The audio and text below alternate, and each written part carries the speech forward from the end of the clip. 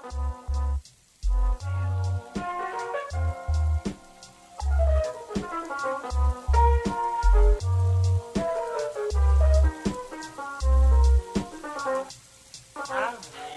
what's up, everybody? This week, I am speaking with Dr. Jacqueline Schildekraut about her research on mass shootings. This is a long overdue interview with Dr. Schildekraut. We've scheduled this, and for a variety of reasons, had to put it off for a while, but here we are.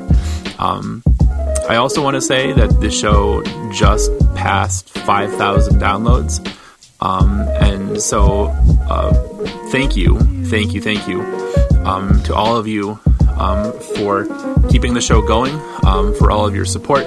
Thank you to all of our guests for giving me a little bit of time out of your very busy schedules to learn more about you and your work. So that said, this is episode 64 of Untenured Tracks.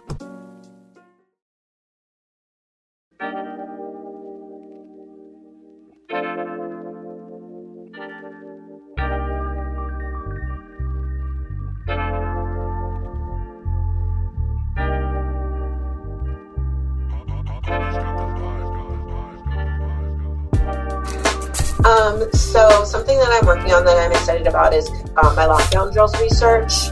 For the last about 2 years, I've been working with the local school district here in New York, collecting data on lockdown drills and the impact of these drills on the people that participate in them, and also like what the introduction of training does to that.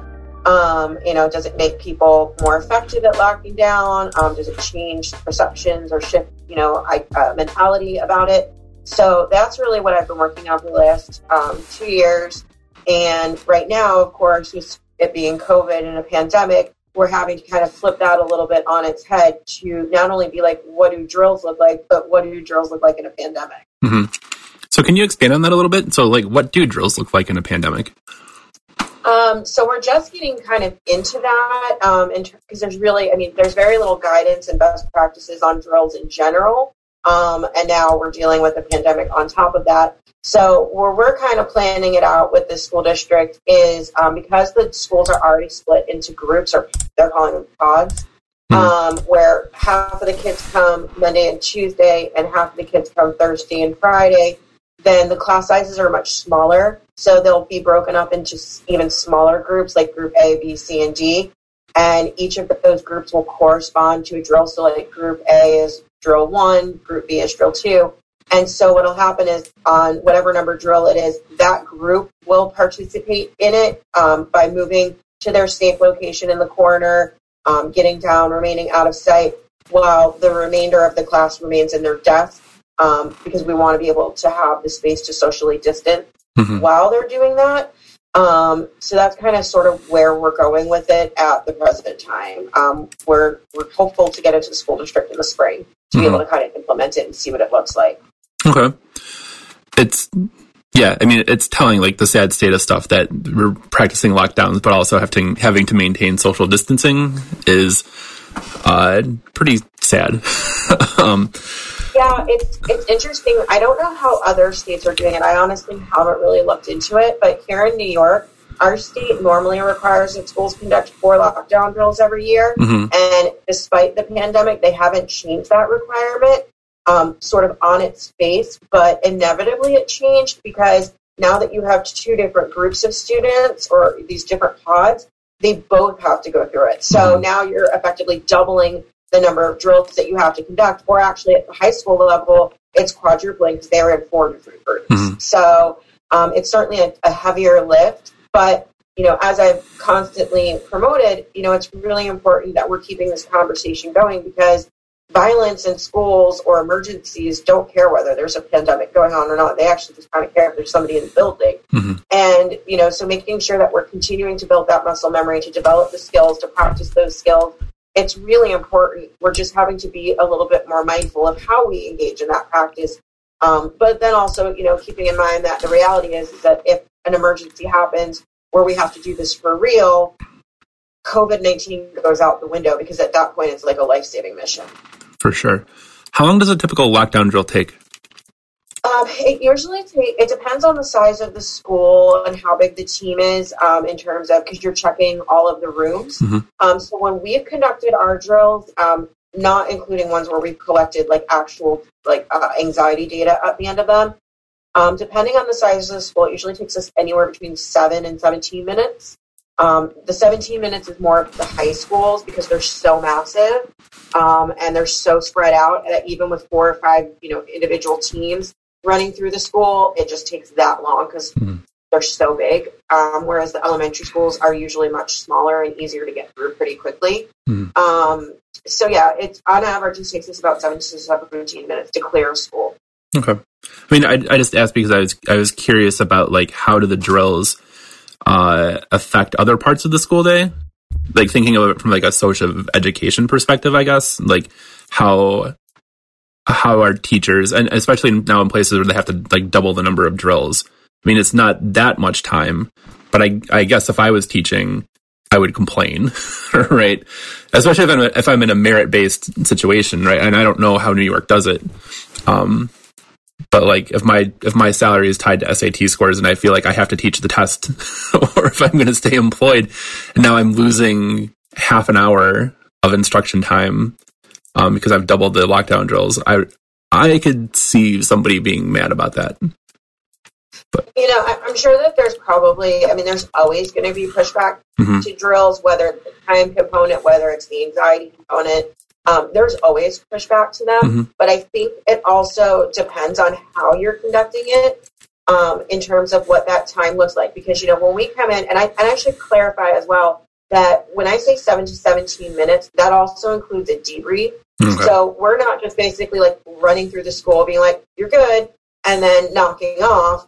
We go through, we check all the rooms, which is multiple steps that you're checking each room. So you want to check and make sure that the door is locked, that the lights are off, that the occupants are out of sight, meaning you cannot see them or hear them from the hallway. You knock on the door, which is a simulation of somebody trying to get in without peeing down the floor.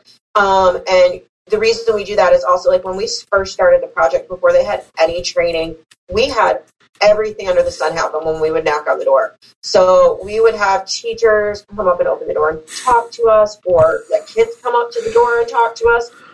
My personal favorite was when they would come up to the door and yell through the door to me that they couldn't talk to me because they were in a lockdown. And I'm like, but I can see you.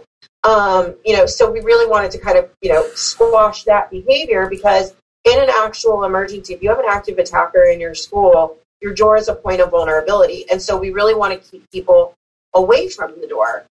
So we do check that. And then what we do is we open the door, we unlock the door, which, as we taught them in training, whoever needs to come into your room, they have a key. So we let ourselves in, which is just what law enforcement would do. We identify ourselves. We say, hey, your room has been checked. Great job. Please remain in lockdown until you hear the all clear. And we close the door and we move on to the next room. And so we'll do this. In this school district, we usually will check upwards of about 2,000 rooms in 30 buildings, not all in one day, thankfully. But that just gives you some perspective of how much we're really going through. And then once you get through clearing all the rooms, we'll actually radio back to the principal and ask them to begin the debrief script. And so what that does is, over the loudspeaker, the principal or somebody in an authoritative capacity will come on and say, what you just participated in was a lockdown drill. Here's why we did it. We want to ensure that we're helping to stay safe.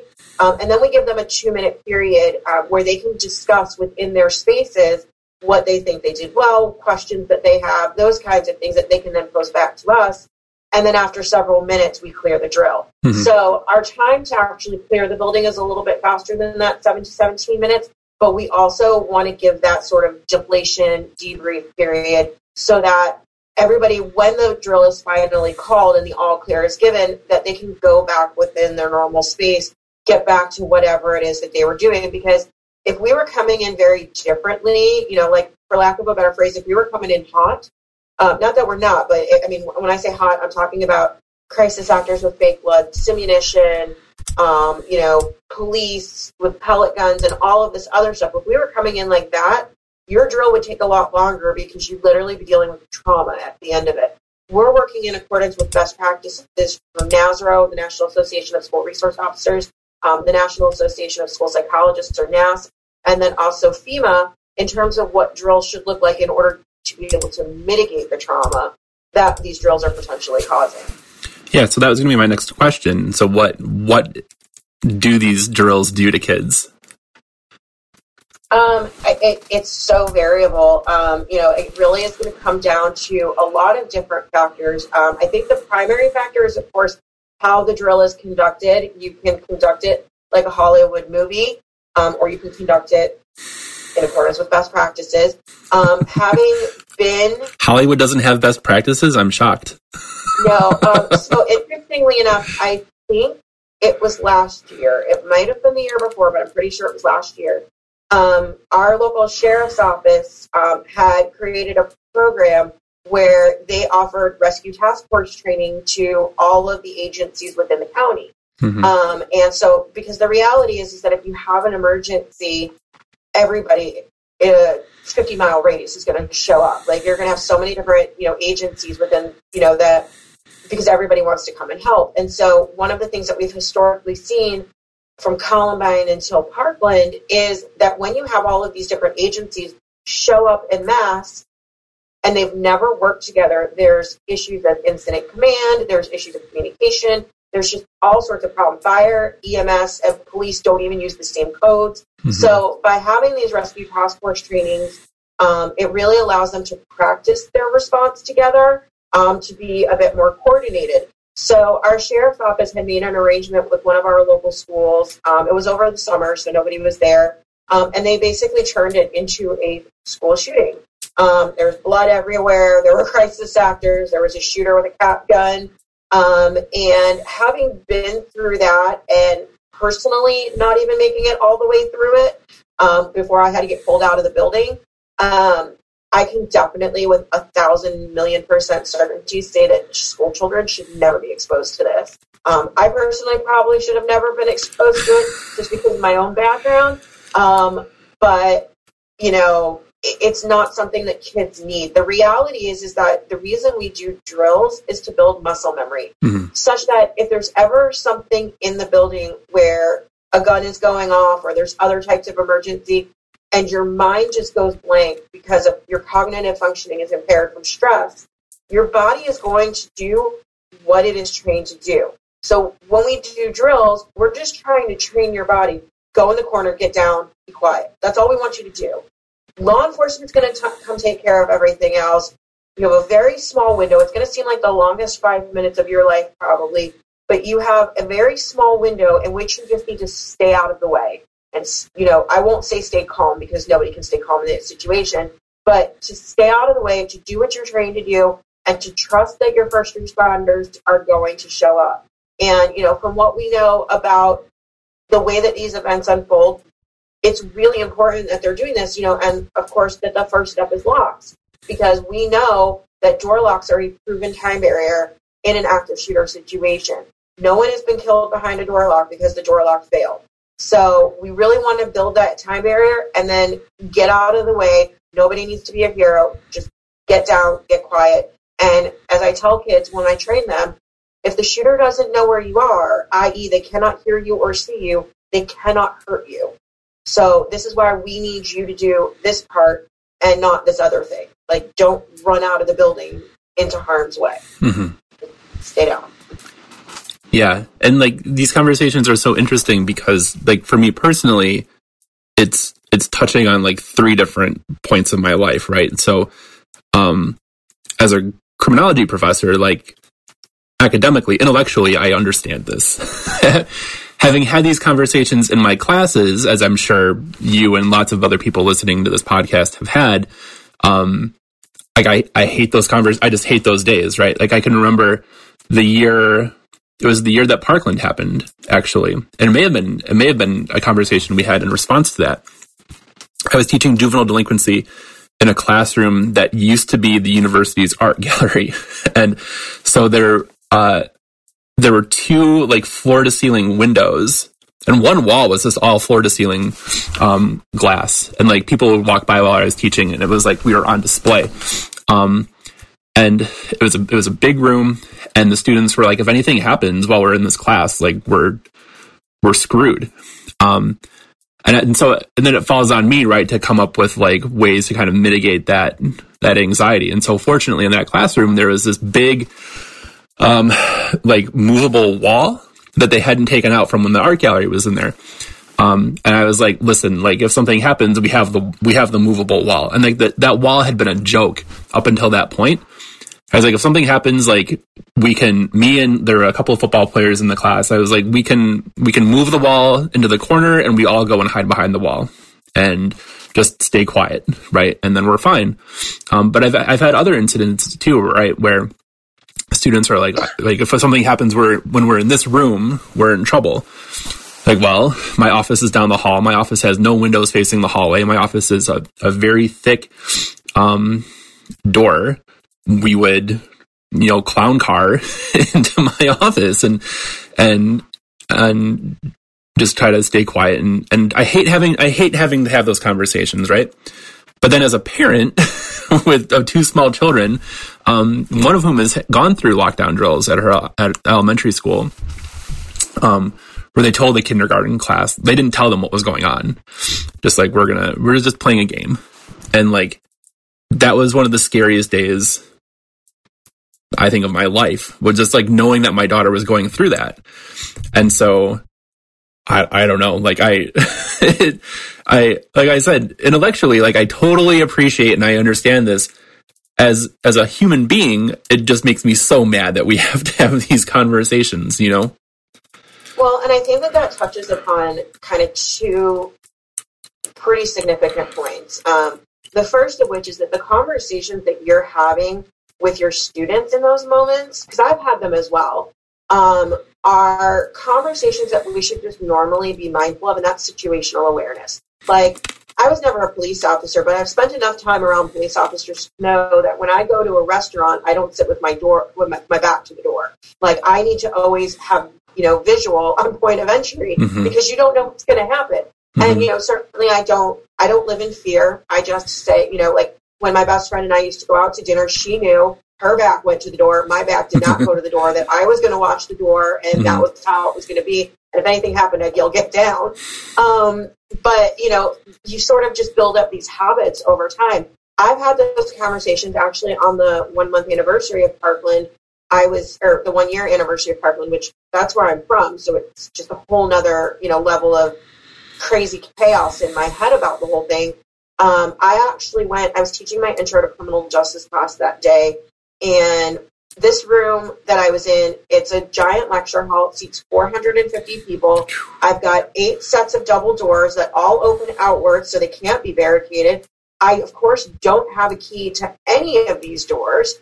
And I've got 200 kids in a room with the desks bolted to the floor. So my situational awareness is always going, because if someone ever were to come into that room, God forbid, I can't do anything except bolt out the door that's behind me, which I'd love to think that I won't, that I'd actually, try and be like somebody like Chris Hickson or Aaron Weiss and actually save my students. I don't know if I would be able to, but I certainly would try. Or I'd like to think that I would try. Again, flight or fight is a very interesting thing. But we had a conversation that day because I was obviously, for personal reasons, extremely emotional. And I said, listen, I was honest with him. I said, I can't lecture to you guys today. This is Valentine's Day and Wednesday to you. To me, this is the day that like my entire life changed. And so I said, I will have a very frank, open conversation with you. There were ground rules. I didn't want to hear the name of the shooter because I have a very visceral reaction to it. And we talked about, a lot of different things. And, the thing is, it's interesting. They think about it. But also the reality is that younger kids think about it too. And so, when we look at kids like yours, or the kids that I've worked with over the last 2 years, they're part of what's called the Columbine generation. They've never known a world without active shooter drills or lockdown drills in it. And what I've found really interesting in doing this work is the dichotomy between how kids talk about it and how adults talk about it. So if you talk to a kid about a lockdown drill, again, a lockdown drill that's conducted in accordance with best practices, not not a rodeo. Kids talk about it very matter of factly. Like, they're like, well, I got up today and, I had some cereal and I put on my shoes and I rode the bus to school and I had a math test. I went to gym. I had a lockdown drill. I ate lunch. Then we had some recess. Like, to them, it's just something that they do. The mindset of where we're having to have a very different conversation is with the adults in the room, like me and you, who graduated at or before Columbine, who never had to go through a drill the day in our lives. I graduated high school. I mean, my birthday's on Friday, so I'll date myself here. The year before Columbine happened, and until I started running drills in 2018, I'd never been through an active shooter drill or a lockdown drill a day in my life. And I still have not been on the receiving end. I've only been on the giving end. So, the mindset, and I've had to deal with this with administrators who have gotten really freaked out, and they'll come running into the office when I'm debriefing with the principal about what we saw and everything. And I had one who completely lost her mind. And, she was very upset, very agitated. And she's like, you just scared the hell out of these kids. And I'm like, okay, let's talk about this. How did I do that? Will you open the door? And I said, okay, time out. Let's go back to training. Because you had training and you revisited training. What were you taught in training? I don't know. Okay, well, clearly we need to revisit what you don't know. Remember, anybody who needs to come into your room will have a key. And this goes back to the idea of best practices with the adults in the room, the teachers, the staff, the administrators. If you model calm behavior, the kids stay calm. If you're amped up, the kids are amped up. It's really simple. They look to the adults in the room for guidance and for behavior of what they're supposed to do. So that's why, it's really important to stay calm. Now, if you've ever taught policing or an intro to criminal justice class, you know that once you get into the policing sections, there's 80,000 iterations of what if. Well, what if I was doing this? Would I get caught? What if I was doing that? Is that illegal? And I constantly have to tell my students, I'm not a lawyer. I just pretend to play one on television. But kids also will think about these things. And so we always, like I said, in debrief, we give them an opportunity to ask us questions. And I had this one school, it was a K-8 or pre-K to 8 school. So it's a combined elementary and middle. And they had the kids write down the questions. And then the principal emailed me this long list of questions. And I went through and answered every single one of them. But this list of questions really shows what they're thinking about. So they thought about stuff like, well, can we have a ladder because we're on the second floor and we need to get out of the building? And we're like, well, no, because you don't want to make noise and call attention to your room. We want you to stay in your safe space. Don't try and get out of the building unless you have no way to secure.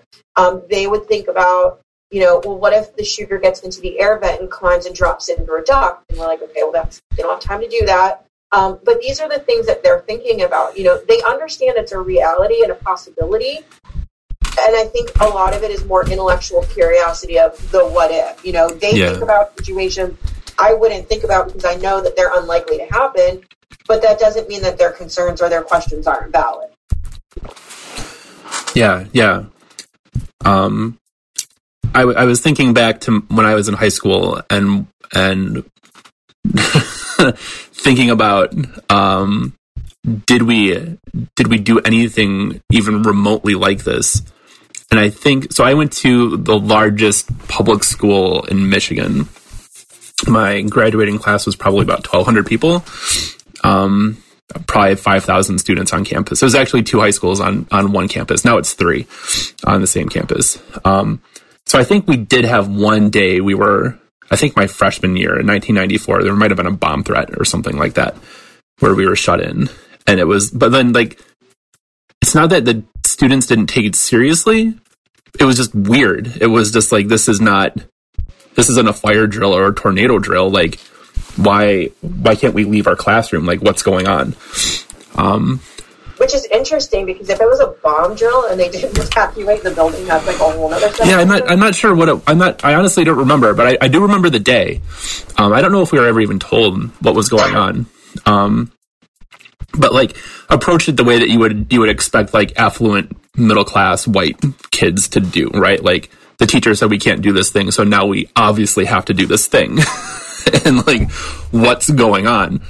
But yeah, I mean, so the other thing I was thinking about, so I mean, I have two questions that I want to ask you, and they're kind of disparate. So the first is like, I wonder how people in our situation, I wonder if our reactions to this, as we imagine like the flight, our possible fight or flight or freeze responses, I wonder if it has to something a little bit to do with how we imagine our relationship to the students. Do you know what I mean? Like, yeah. I have, for better or worse, a very paternal relationship, I guess, with a lot of my students. And there have been instances in the past where there's been like a crash out in the hallway or whatever. Or like, especially in classrooms where we can't see out into the hallway, where I've been like, hold on. And like, we pause for a minute and then I'll be the one to look out, you know? But if I just viewed this as a job, or was like a professor, like we know there are lots of professors who have very contentious or toxic attitudes about undergraduate students who may just be like, you're on your own, you know what I mean? Like, I'm not trying to be facetious about it, but that's just like the reality of how faculty view undergrads. The other thing I wanted to ask, so like you've alluded a couple of times to the Hollywood style of doing drills, and so I've heard about these, right? Lockdown drills that are essentially, how can I say this in a way that won't get me in trouble? Realistic.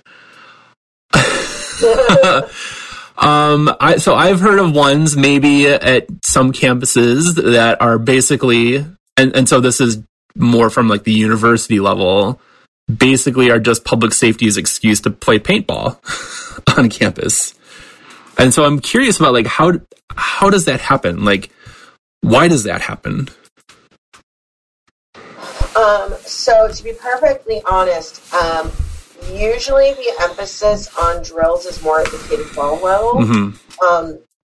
Because I think despite instances like Virginia Tech and NIU and most recently UNC and Charlotte, people don't really think about it being at a college campus. And, you know, one of the things that I constantly am up against in this line of work is it could never happen here. Like, so we don't need to worry about it. And to me, in my opinion, that is perhaps the most dangerous phrase related to this, because when you say that, it means you're complacent. Mm-hmm. And, you know, and I think to go back to your first question, I'm very, very similar. I had an incident within my first couple of years of being a professor where I had a student who I legitimately thought was a threat, based on his actions and he had a flat out behavioral change in front of me when he was talking, to the point of where it was like somebody had gone a screen over his face and his eyes blacked out and he got very robotic. And I'm sitting here thinking like, this is the end. This is how I go down. And I actually had a student there. My TA was with me and I grabbed her and shoved her behind me, mm-hmm. because I was like, if this kid pulls a gun, which is honestly what I thought was going to happen in the moment, then I'm going to go first, mm-hmm. kind of thing. That was, interestingly enough, that was pre-Parkland. I think now, you know, given the fact that I come from not one, but two communities that have had mass shootings, for me, it's very different because I personally struggle with a lot of guilt. And that might not seem rational to any listeners, but even though, like, I logically know that I couldn't have stopped what happened at Parkland, I've still dedicated my life to try and save other people's lives. And the fact that this happened in my own community, even though I'm, you know, however many states and however many miles away, it doesn't assuage that guilt. Mm-hmm. And so for me, you know, it's like I would throw myself in front of a gun for my students because I want them to go home to their families, because I've watched what happens when people don't go home to their families over and over again in a much more intimate way than most of society does. Like, mm-hmm. I don't turn off the TV. I don't get to turn off the TV. I've been home a number of times. I've seen my communities be devastated in a way that is unexplainable to anybody that is not from a community where this has happened. You know, everything structurally, with the exception of a fence that's around the building because they can't Unfortunately, I mean, I don't want to say unfortunately because that's kind of cold. Our perpetrator didn't die in the shooting. He actually escaped the building and was captured several hours later. And because he was taken in alive, he now faces a trial, which every U.S. citizen is afforded that right. But because of that, the building where the shooting happened is actually still a crime scene that will be made available when the trial actually happens for jurors to be able to go through and see. And so consequently, the building is still there with a fence around it, and the rest of the school still looks very much intact. When I was home, actually, on the 2-month anniversary, I took a picture of this banner that really stood out to me. It said MSD Strong. And I didn't even realize, because I was so glossed out at that point, that the building behind that banner was the building where the shooting happened. And so, for me, it's very, very different in that respect. I think that there's an element of it could never happen here. And like I said, for me, it's such a dangerous phrase because it breeds complacency. And this is something I have butt my head up against the wall in trying to make relationships with additional school districts. And in my own campus community, I'm very fortunate. They've taken my research seriously. They've changed the protocols to the protocol I train on. But I've been here 7 years now. I'm in my 7th year. We've never had a drill. And, I certainly don't want to scare everybody, but it's very much like driving in the sense that, I know I'm a good driver. I know how to drive defensively, but that doesn't stop me from worrying about all of the other drivers on the road and whether they're driving safely. So if, God forbid, there was ever an emergency on campus, I know that I know how to respond, but I don't have that same level of trust in everyone around me. And that makes it a more dangerous situation for me. So, and for the students I'm trying to protect. So there's that element as well. I think there's definitely no guidance at the collegiate level of what this should look like. I think that there's also, even just my research that I've seen in differences of how schools run drills when there's elementary kids in the building versus when there's high school kids in the building, it's night and day. Even in the buildings where you have pre-K to 8, so even though the middle schoolers are technically more self-sufficient, they're still much more hands-on because you've got the pre-Ks to the 5s in there. Whereas in high schools, it's okay, the teachers are going to lock the door and turn off the lights, but I'm not going to put you in a cabinet. I'm not going to get you out of the way physically. If you can't shut your mouth, you're going to get shot. I work with inner city kids, so that's literally the conversations I've heard had. And so I think, especially at the collegiate level, now you're dealing with a bunch of theoretical adults. And I think that everybody looks at personal safety as being just that personal investment. And the reality is that safety in a workplace, safety in a school, safety anywhere is not an individual responsibility. It's a collective responsibility. Yeah. Yeah, and it's honestly, it's kind of gross, right? That at the high school level, it would be well, if you don't shut up, then that's on you, right? That, I don't know, that makes me sad. Well, and it's interesting because when I can remember when I was, so if you started high school in 94, then we started at the same time. And I remember how invincible I thought I was at that age. And certainly I was, the upper middle class white kid. I actually so MSD was Parkland was my home school, but I was in a magnet program. So I actually went to a high school in a predominantly Black neighborhood that was across the street from the project because I was the wealthy white kid brought in to socioeconomically balance out the school for funding purposes. And I can remember my senior year, I believe it was our second half. Every single day for about 2 weeks, there was a bomb threat. And so literally every day somebody would call in a threat and you could time it kind of like the rain in Florida. You go, all right, 3, 2, 1, announcement. And it would come over the loudspeaker, everybody evacuate the building. And we'd all go stand outside and talk and hang out with our friends. And to this day, I'm wow, I don't even think I understood the seriousness that there could be a bomb in the building, which is so ironic considering the year later, there was 40 pounds of propane bombs in a cafeteria that could have leveled a school. Thankfully, they didn't go off.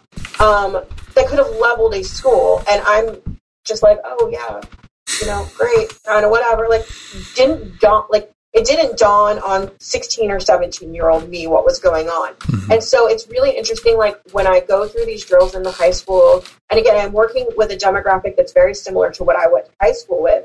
And I've got these kids who are exposed to gang violence in their communities and other forms of community-based violence. There's shootings in their neighborhoods and everything else. And here I come in, the upper middle class white girl who's like, hey, I need you to get in a lockdown. I can't tell you how many times I've heard go F yourself.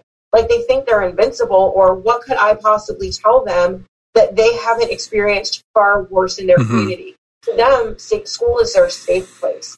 And I've had conversations, I've had calm conversations, I've had some very heated conversations with middle school kids where I'm literally like, I need you to shut the hell up. I can hear you across the school. And if I can hear you, someone with a gun can hear you and come kill you. Mm-hmm. And they literally think it's the funniest thing, because it's like, what do you know, chick? You don't know anything. And it's like, but I do. And, trying to build rapport with them, it's very, very difficult. I mean, we get there eventually. I've had kids come up to me at the end of training sessions and say, I'm sorry that my peers don't get it, but I understood what you were saying, and I'll take care of it if this ever happens. And to think about that level of responsibility of a 17-year-old taking that on their shoulders, but understanding the ramifications of what I'm trying to give them, it's just such a life-altering experience to be able to do that. Mm-hmm. Yeah, and like trying to cut through like all the ways that high school kids are just marginalized just by the fact of being a high school kid, right? And not all at the same, even though they are probably around the same age as each other, right? But not developmentally the same. And so trying to cut through all of the anger and angst and hormones to try to get kids to understand the importance of this is got to be incredibly frustrating. And, it's not so much frustrating. It's, it kind of reminds me of like when I have college kids now who, for whatever reason, maybe they're not motivated, maybe life has dealt them a hard hand. They just give up on classes. And, for me, I didn't take college very seriously my first couple of years. I was like Little Miss High School. I got to college and, it was 2.5 hours from home. I got freedom. And I was like, oh yeah, let's party. And I did not have the most illustrious collegiate career in the beginning. And fortunately was able to turn it around later in my life and turn out okay with a PhD. But I think it's one of those situations where, especially because of where I came from and knowing, what this means, wanting it more for them than they want it for themselves. But also recognizing, I've had, I think again, because I've worked in this inner city school district, I've had kids come up to me, and this one little boy, I didn't ever get his name, but I could tell you what school he was at and what grade he was in. We did a training at this middle school, and he came up to me at the end of training. And honestly, I don't want to blow smoke.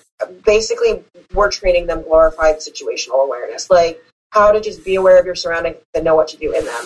And this little boy came up to me and he said, so I have a question for you. He's like, you said we can use this anywhere, right? And I said, yeah, buddy, why? He goes, well, there's people shooting in my neighborhood. How can I use this to keep my family safe? And like in that moment, I really realized the magnitude of what I was dealing with. And I stayed after, and his teacher let him stay after, and we talked for a good 20 minutes about, what does your house look like, and where are your safe spaces in your house, and how can you talk to your family about this and stuff like that. But this kid's 12. At 12 years old, I was living the cushy life in the Parkland area, where the worst thing that I ever had to worry about was my parents finding out that I stole money out of their wallet and rode my bike with my friend to McDonald's for ice cream. Like, that's literally my childhood. Where we grew up in communities where everybody had a pool, and the biggest issue you had to decide was whose pool were you going in that day. Talk about first world problems. And so, working with them really puts into context that what I do not only matters for the very worst day that they can encounter in school, but also the chaos that they live in on an everyday basis. Yeah.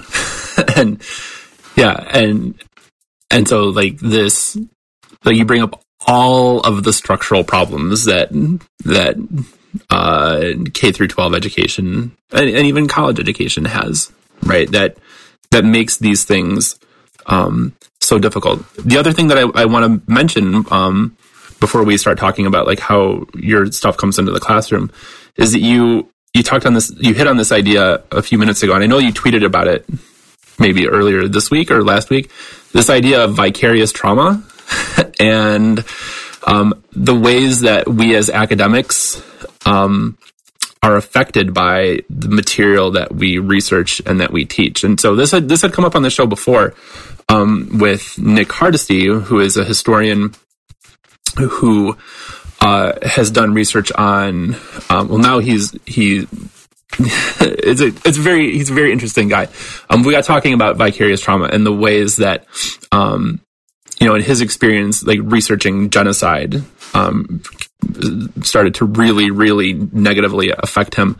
And then in like my own case, right? So I teach multiple classes on violence and have recently been in like the history of major cases and how those are connected to policy, and also doing like a lot of work on the sociology of revolutions. And doing this work, like I realized, or I started to question, like how has this affected me over the last however many years I've been doing this, almost 15 years, I guess, of being back in academia. And I think it's really important that we, like, as scholars, like, acknowledge that, right?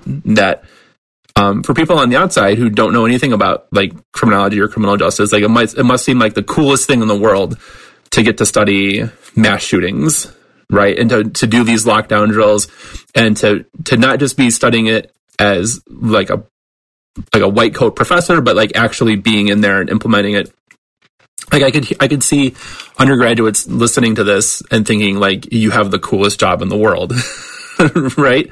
But then it also kind of sucks too, because like you said, you can't turn off the TV. You have visceral reactions to the shootings that happen in the communities that you're from. And I just think we need to acknowledge that like doing this work can have detrimental effects on us. Yeah, and it's interesting because it sort of creeps up on you. So I've been doing this since 2008, and over the last 12 years now, more than 12 years, I've seen probably more than anybody should see. And I'm not just talking about like what you can Google. I've sat through numerous police debriefs with crime scene photos that have never been seen by the public, or like outside of trials and things like that. I've read, after action report, after action report, and so forth. And like one thing like really stands out to me is the first time I was ever inside Columbine was back in the summer of 2017. So it was pre-Parkland, post after Pulse, which is the other. I went to college in Orlando, so that's the other community. Pulse it impacted me, but not in the same way as Parkland, and I think that's because my family has connections to two of the families that were impacted in Parkland. One whose child was killed, and the other whose child was shot multiple times, but fortunately survived. And so I can remember, being in this building, and you come in the side entrance, and I had been to Denver before, so I had driven by there and gone to the memorial, not like a gawker or, engaging in hyperstophilia or anything like that. Just, hey, this is like the holy ground of my research area, like this is, I won't use that example, it'd be bad. So you come in the side building, like you park basically in what effectively amounts to the student parking lot. You come in this side entrance, and there's this like sort of hallway area before the cafeteria is like to the far left, and the auditorium is to the far right. And then there's these stairs that go up to the next level.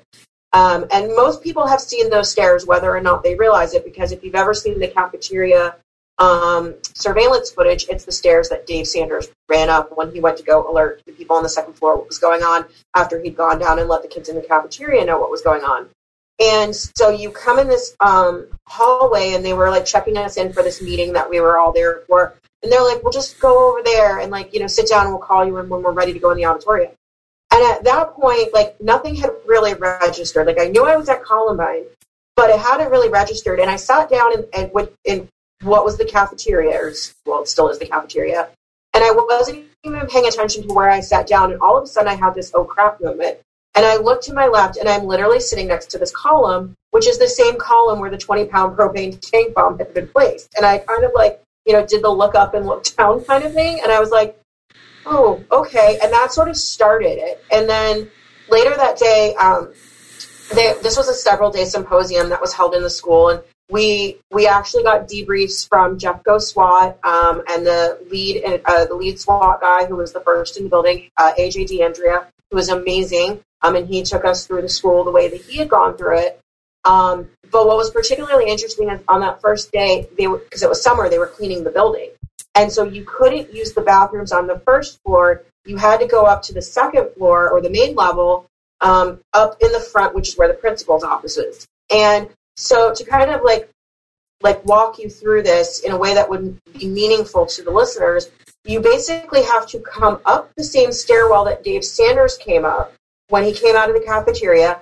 And then once you're up on the second level or the main level, you hang a left. And so as you're going down this hallway, your science wing and everything is to the right. And as you're going down the hallway, that's where the library used to be. They demolished the library after the shooting because that's where most of the people were killed. And you come down this hallway, and then you basically get to this T-junction. And at this T is this long hallway that basically dissects the school. On one side is the new library, the gym, all of this other stuff, and on the right-hand side is the classrooms. But if anybody's ever seen the Hitmen for Hire video that the shooters made where they basically act out what they're going to do, this is the hallway they came walking up. This is also the hallway that when they made entry into the building that they entered in through. And so as soon as my foot hit that threshold, again, I've seen enough that I basically literally I could walk through the shooting in this building as if I was there on that day. And so as my foot hit that threshold I was just trying to go to the bathroom.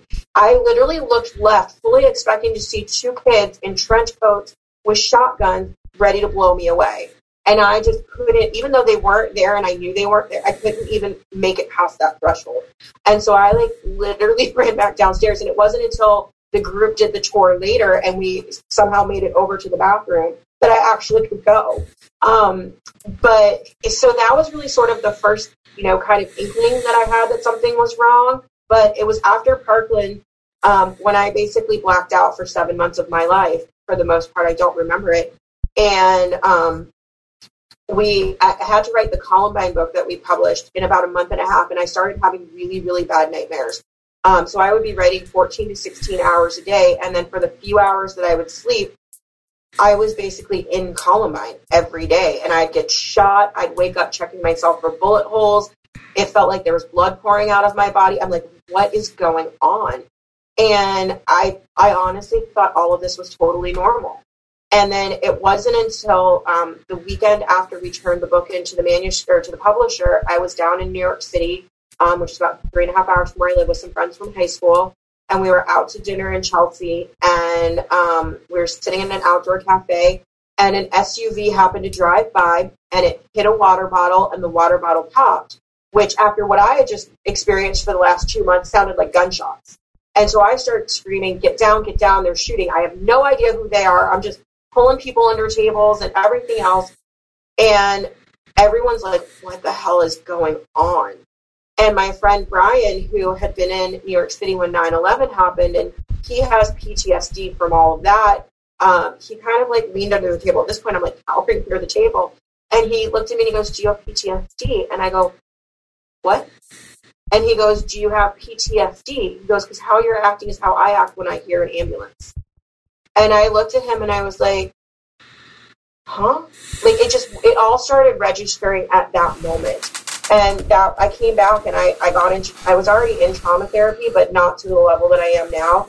And having to, getting a diagnosis of PTSD and having to work through all of that. And, still, I have more good days than bad, but I still get triggered every now and again.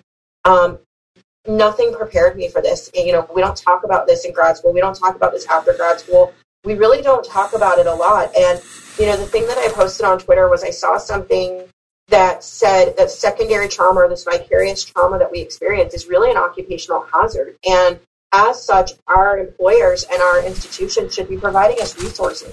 If they want us to do the work, they've got to give us the tools to be able to do that. And I thought that was so interesting, and it really resonated with me.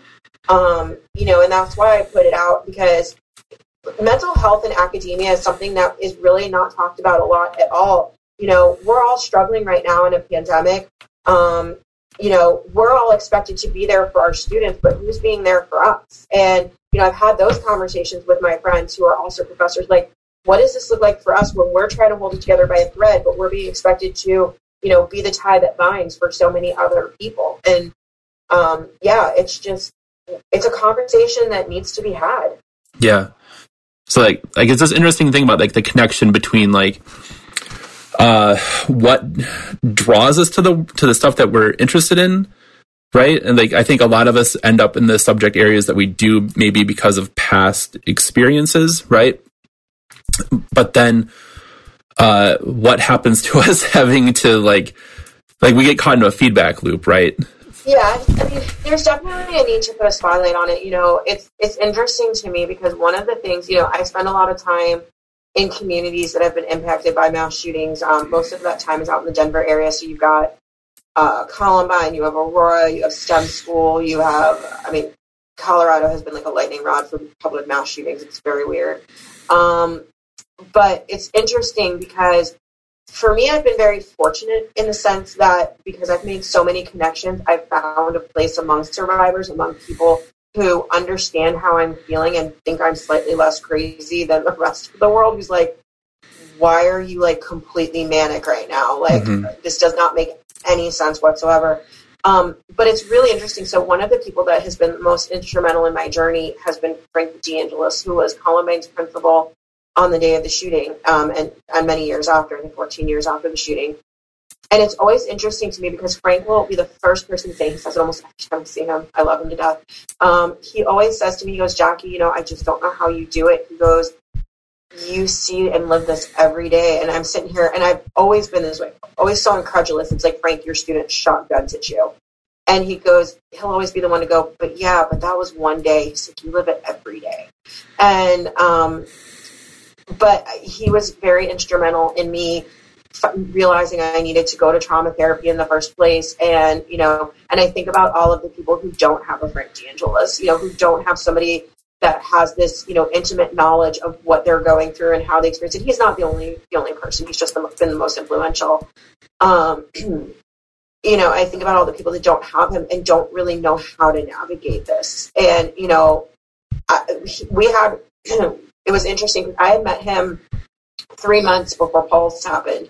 And after Pulse happened, I spent about 3 days in the corner of my room crying, and trying to wrap my head around, again, the first community that I came from, has now had, at the time, was the most deadly mass shooting. 49 people had just been murdered in my community.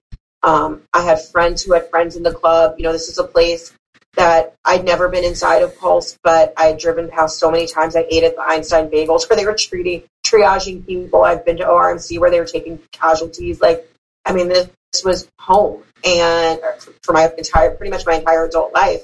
And so I spent about 3 days in the corner crying, and I started doing things that I couldn't explain. I would have to have every single light in my house on just to try and go to sleep. And nobody had been in my guest room for about 9 months at the time. I think it had been since my mom had been up to visit. And I would just go up to the door and I would tap the doorknob like it was hot or something. Almost like you expect that you're going to tap the doorknob and a shotgun blast or something's going to come through the door. I couldn't explain any of this. It wasn't rational or logical thinking. It was just what was going on in my head with everything sort of kind of coming to this culmination point. And I literally got a hold of him and I said, I know we just met. I said, but I don't know what's going on, and you're the only person I know that can help me. And he was phenomenal. And Frank has always been a significant advocate of therapy and of counseling and of getting those resources. And at the time, I sort of, and this was my own, ignorance, I shrugged it off to this is completely normal. And I didn't really seek it out at the time. And it wasn't until Parkland happened and I really kind of got really bad that I was like, oh crap, there's a real serious problem. And so this had gone on for 2.5 years before I got help, and I thought everything was normal. And now it's funny, like looking back on other things that have happened, I'm like, well, that was weird. I probably shouldn't have done that. Or, like when I wrote my dissertation on the floor of my bathroom, because my upstairs neighbor, they used to fight all the time, to the point of where I could hold my phone up and literally audio record it for my apartment manager. And this was right after Aurora, that I was writing my dissertation. And all of a sudden one day it got quiet, and this stuff all manifested to where I conjured up this whole story in my head that he killed her and rigged the apartment to explode. And if the building was going down, then the safest place to be was in my bathroom, which was the interior room of the apartment, because I could just like get in the bathtub and survive. Like that was my thinking. And I literally thought all of this was normal.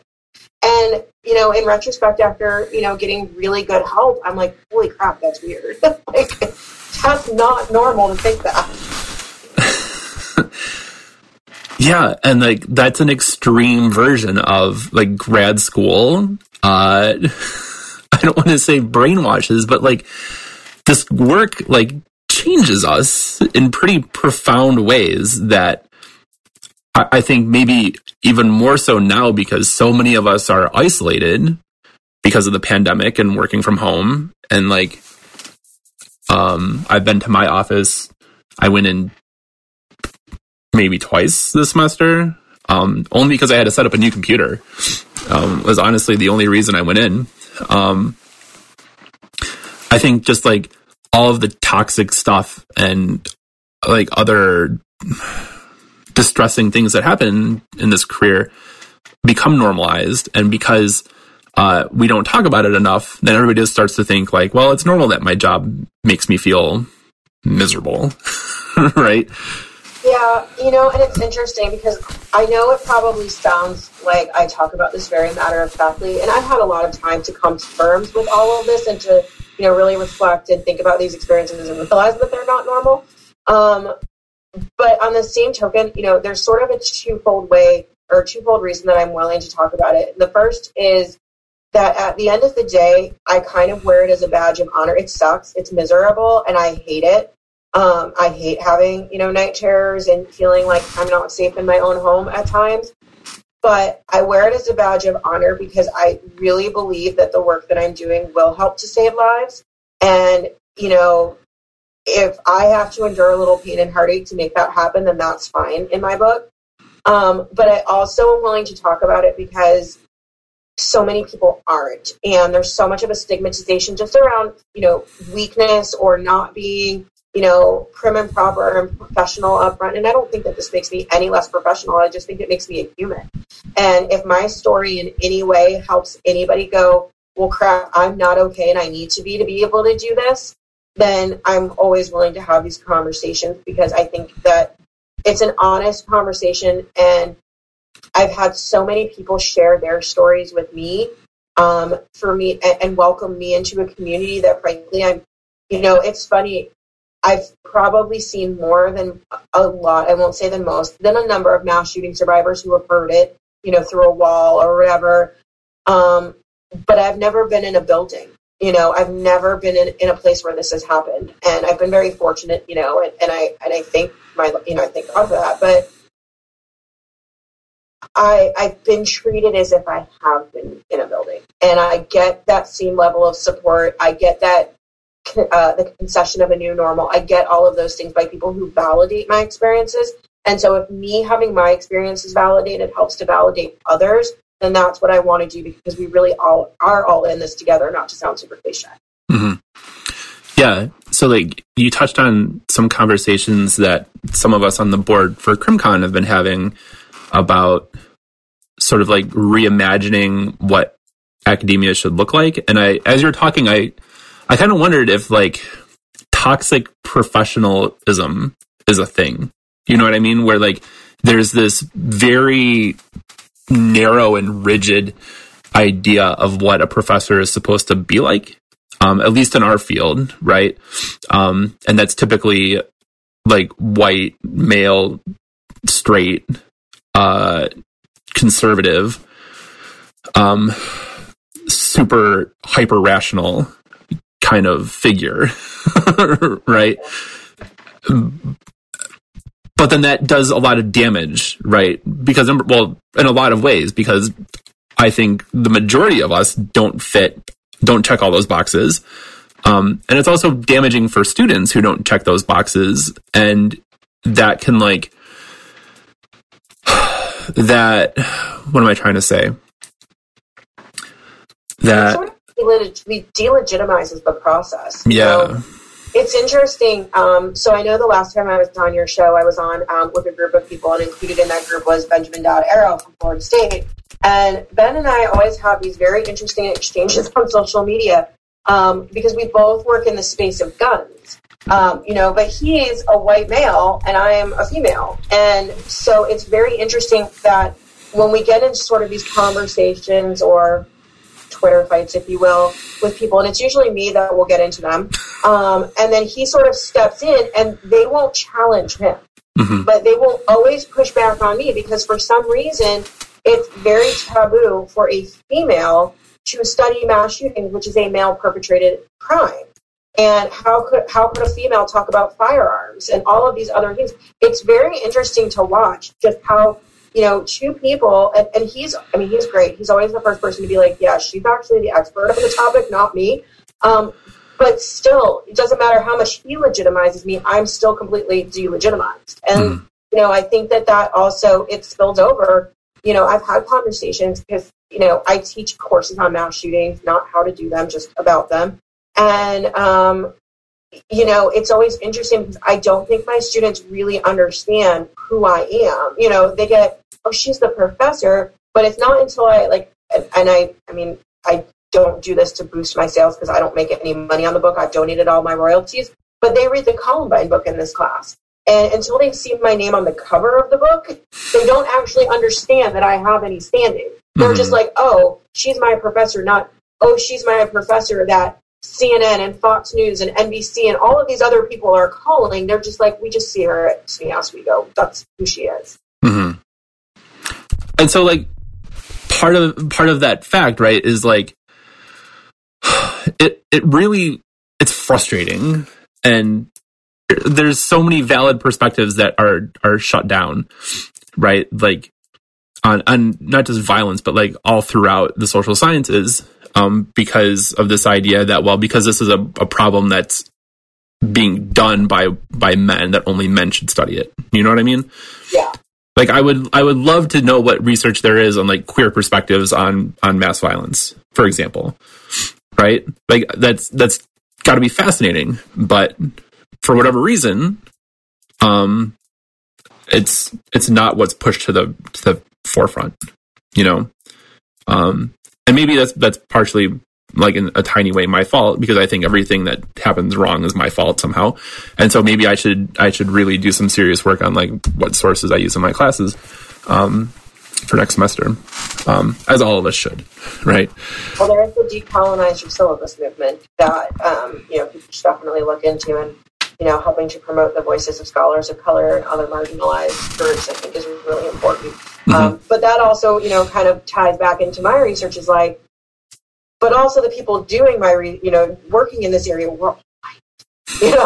It's a predominantly white perpetrated crime, not exclusively, but predominantly white males. And then I won't say all, I would say the majority of us who are doing it are also white. Mm-hmm.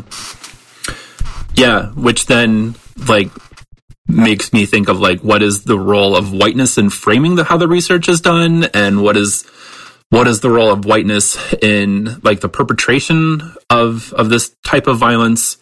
What is it about whiteness that is causing it, if it is a causal effect or a causal factor? And I think that it probably is. But without scholars who are able to think critically about race, you're missing out on a really important part of the story. Well, and it's interesting because the little bit that has been done, we've done some work looking at what factors that contribute to the newsworthiness of mass shooting. And what's particularly interesting is our study that looked at 50 years of shootings, either 12 or 16. I think it was the shootings in a post-Columbine era. But we found actually that compared to white perpetrators, shooters from like Asian and other descent are more likely to be covered. And what was particularly interesting about that is those are also the most, like, among the most lethal shootings, like your Virginia Techs, your San Bernardinos, your Pulses. But there's also been research that's looked at kind of from a terrorism lens, and we've started working in the in the ideological versus non-ideological mass shooting space, is that if you look at shooters who are white, their whiteness is used as an excuse for their shooting, i.e., well, they're mentally ill. But then you look at shooters of color, i.e., Middle Eastern or Muslim shooters, and it's like, well, they're terrorists. And so it's interesting to kind of look at how those conversations unfold, because even in our most recent paper that came out, one of the things that Jeff did a fantastic job hitting on when he wrote up the discussion was about how basically the way in which these conversations are framed almost signifies that white shooters are afforded this idea of due process, whereas perpetrators of color are guilty. And you look at something like the shooting in Charleston back in 2015, where you had a white supremacist go into a historically black church and kill 9 black churchgoers, get away. And the next day when he was picked up in North Carolina, and they brought him back, they got a Burger King. Whereas, had the Pulse shooter survived or the San Bernardino shooter survived their rampages, they would not have gotten Burger King. They would have gotten potentially waterboarded. Like, you just don't know. And even when you have shooters who are ethnically from these groups, but are U.S. citizens, like the Fort Hood shooter back in 2009, who was a major in the Army, and he went on a rampage at Fort Hood and killed 13 people. He was U.S. born, Middle Eastern descent, and he was still talked about as a terrorist, even though he was a U.S. citizen. We don't call white mass shooters domestic terrorists, which is what they are. We call them mass shooters who get due process rights and are mentally ill. Yeah, and then the conversations turn to like the larger population who live with or suffer with mental health problems, and then now have to deal with the stigma of every person with depression and anxiety and any other sorts of neurological deviancy, we'll say, are now lumped into this potential mass shooter group. And that was something we saw really heavily pushed after Sandy Hook, when it came out that the shooter had Asperger's. And if you look into any research, even like news articles citing research on Asperger's, people who have Asperger's are not violent. If they are, like, it's rarely outside of the family, and in 0% of cases do they use a weapon. And, as academics who were trained on regression to know that there's always an error term because you're dealing with humans, to have something where you have fundamentally zero error, it's mind-blowing that people are just like, well, he had Asperger's, so all people with Asperger's are potential mass shooters. It's like, no, correlation versus causation. Like, he had Asperger's, but he also had a very sadistic streak and a desire to murder a lot of people. And he looked up to people like the Norway shooter who did the exact same thing a year earlier. So, one does not equal the other. Mm-hmm. Yeah. And I think that's a good spot to wrap this up with, just to kind of give people maybe just a note of caution, I guess, when you're talking about the relationship between mental health and violence. Just be careful with that. Thank you so much, Jackie, for coming on. I really appreciate it.